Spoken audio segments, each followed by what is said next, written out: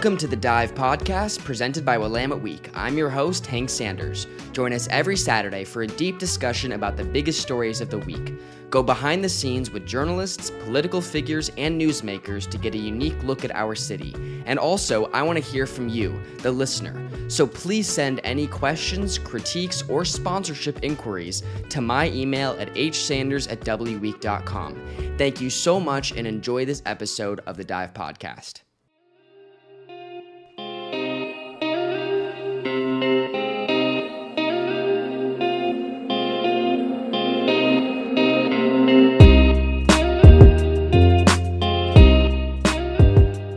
Welcome back to the Dive Podcast. I'm your host, Hank Sanders. Great to have you with us today for episode 55 of The Dive. Today is January 15th. We've got a great show for you today.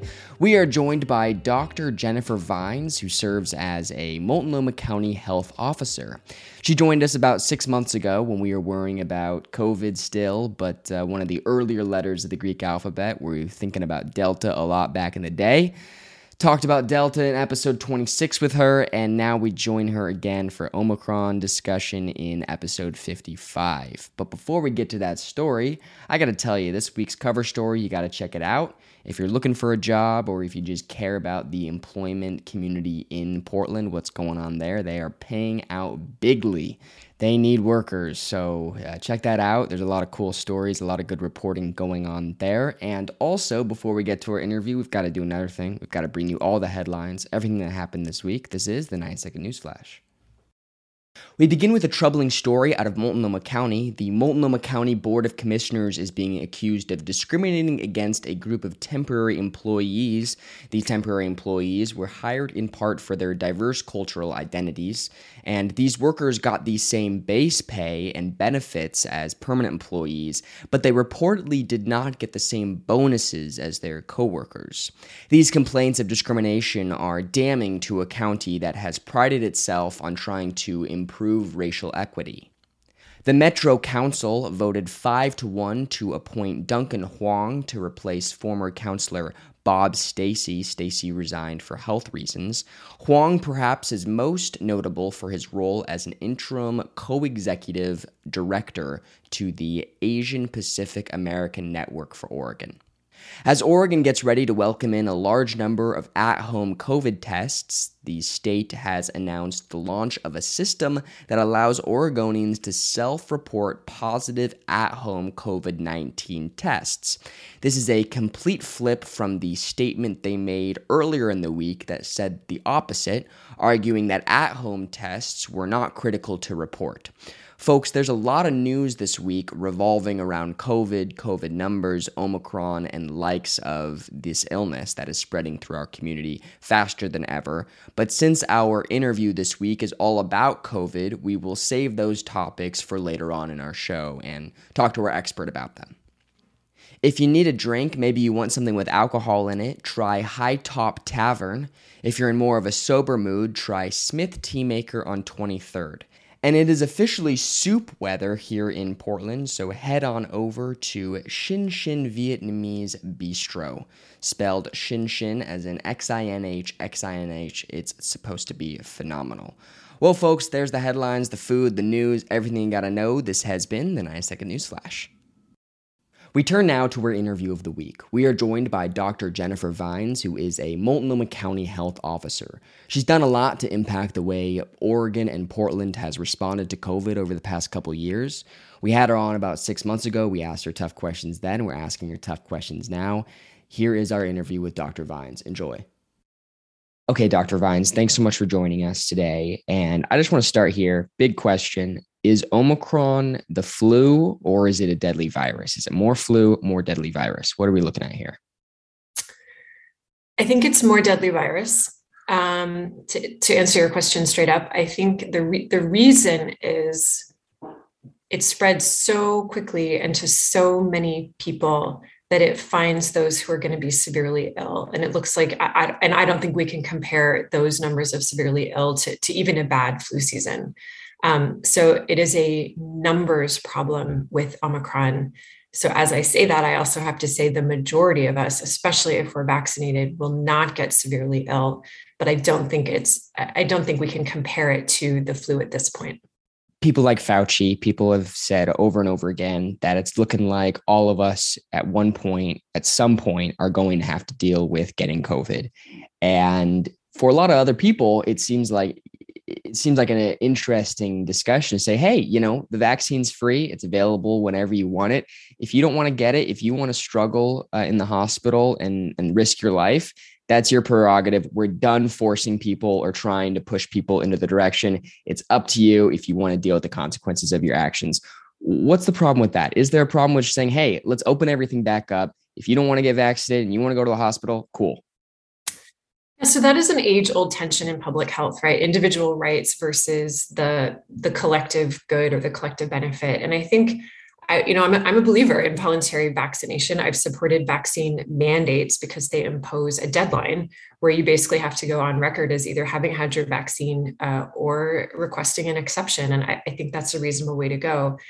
I think when people say we should just open everything up and it should just be on people to get vaccinated, that ignores the fact that we all, at the end of the day, we all share a limited number of hospitals and hospital beds and trained healthcare providers, and that we all end up potentially losing out when our hospitals are overflowing with people who arguably have a disease that's preventable by vaccine. So there's a lot of conversation about rights, but I think with that comes responsibility. And what is our responsibility to each other, knowing that we do affect other people's lives by our individual actions?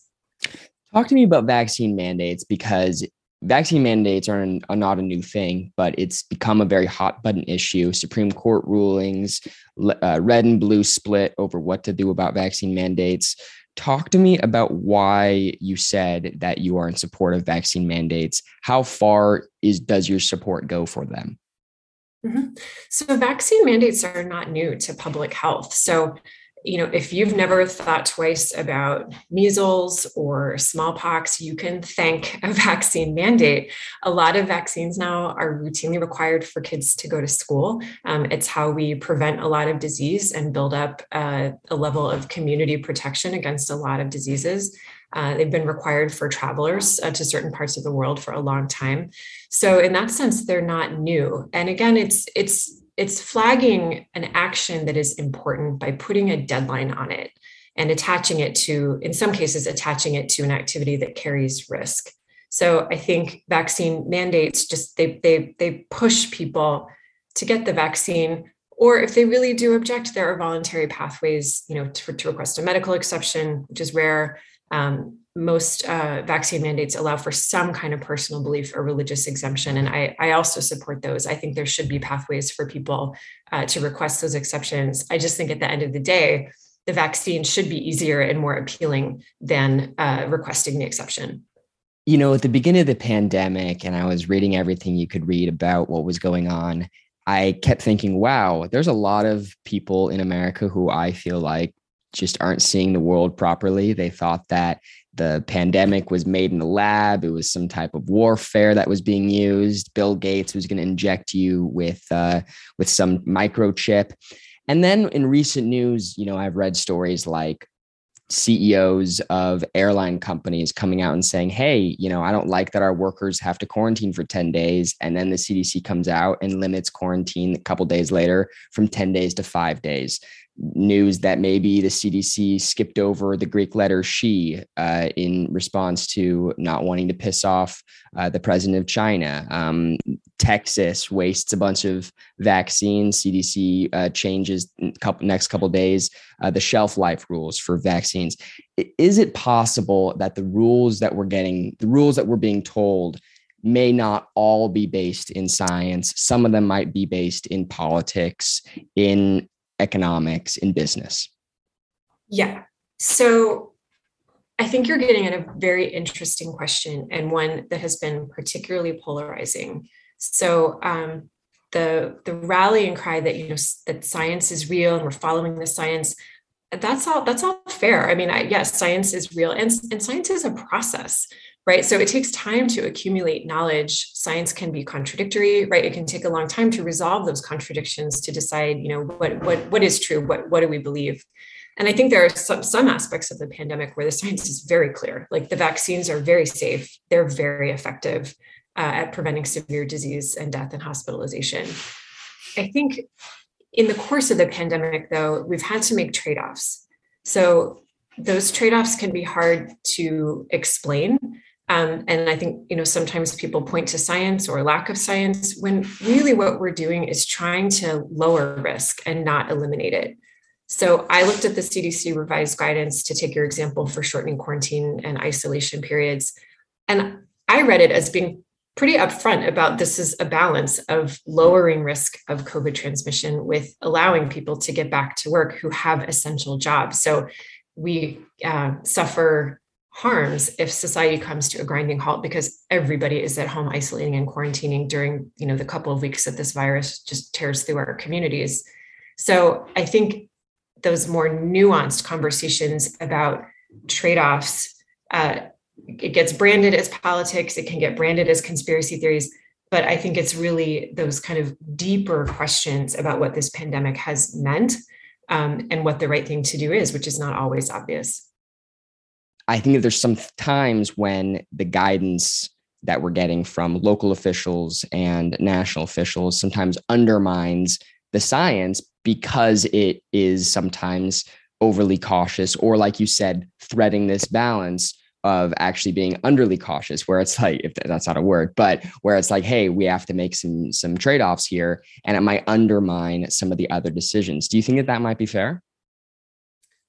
Yeah, I think that's fair. I think every decision, every recommendation has embedded in it a trade-off. And so if you give someone a task of strictly coming up with protocols to prevent the spread of COVID, they're going to come up with something that becomes unworkable in real life, right? Or that does serious harm by having workers stay home from essential functions that then cascade into harms elsewhere.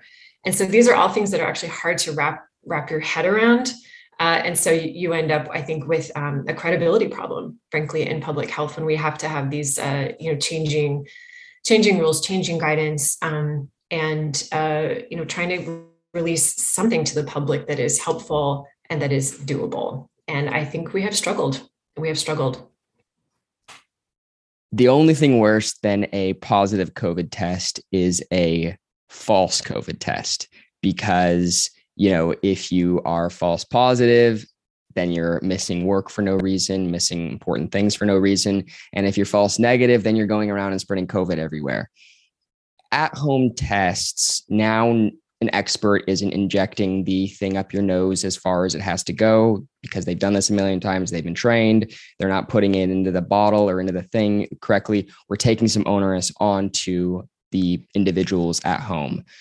A, should we trust COVID tests? Are they well made? And B, what's the issue there with, do you trust human ability at home, not trained, to do it correctly? Yeah, it's a great question. I think rapid COVID tests, I think, actually add value. I think they're useful. No medical test is perfect. So any medical test can give you a false positive or a false negative.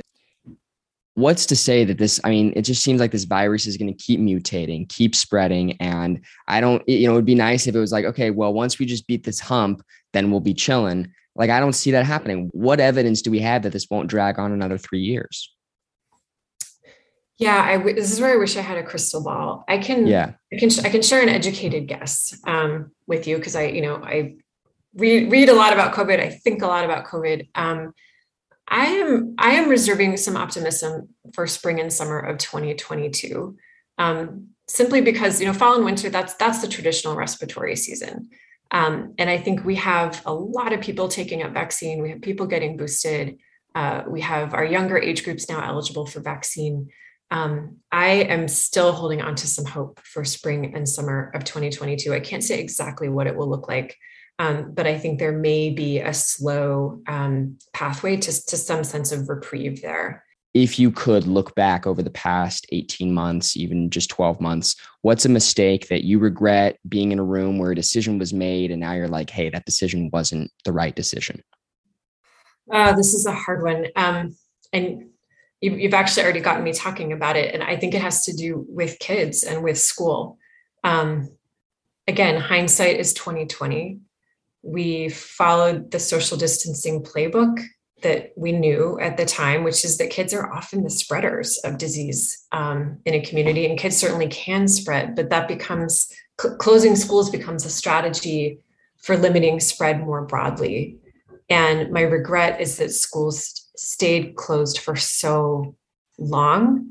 But then I have to remember that we didn't know then what we know now, that kids can be back in school, that you can have them masked, that you can have them distanced, and that they can do okay. So we did eventually get there, but that is what weighs on me most, is the long shadow that COVID is going to cast over young people in particular. Dr. Vines, Multnomah County Health Officer, thanks so much for joining us today. I'm sure we'll have you back soon. Thanks for having me. All right, bye.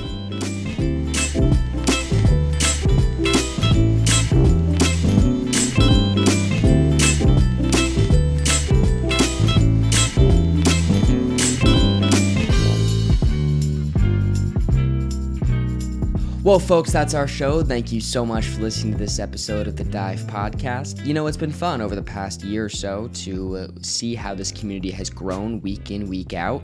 We're getting more and more comments from listeners like you telling us how to improve the show, feedback, things you want to hear about, your thoughts on the show.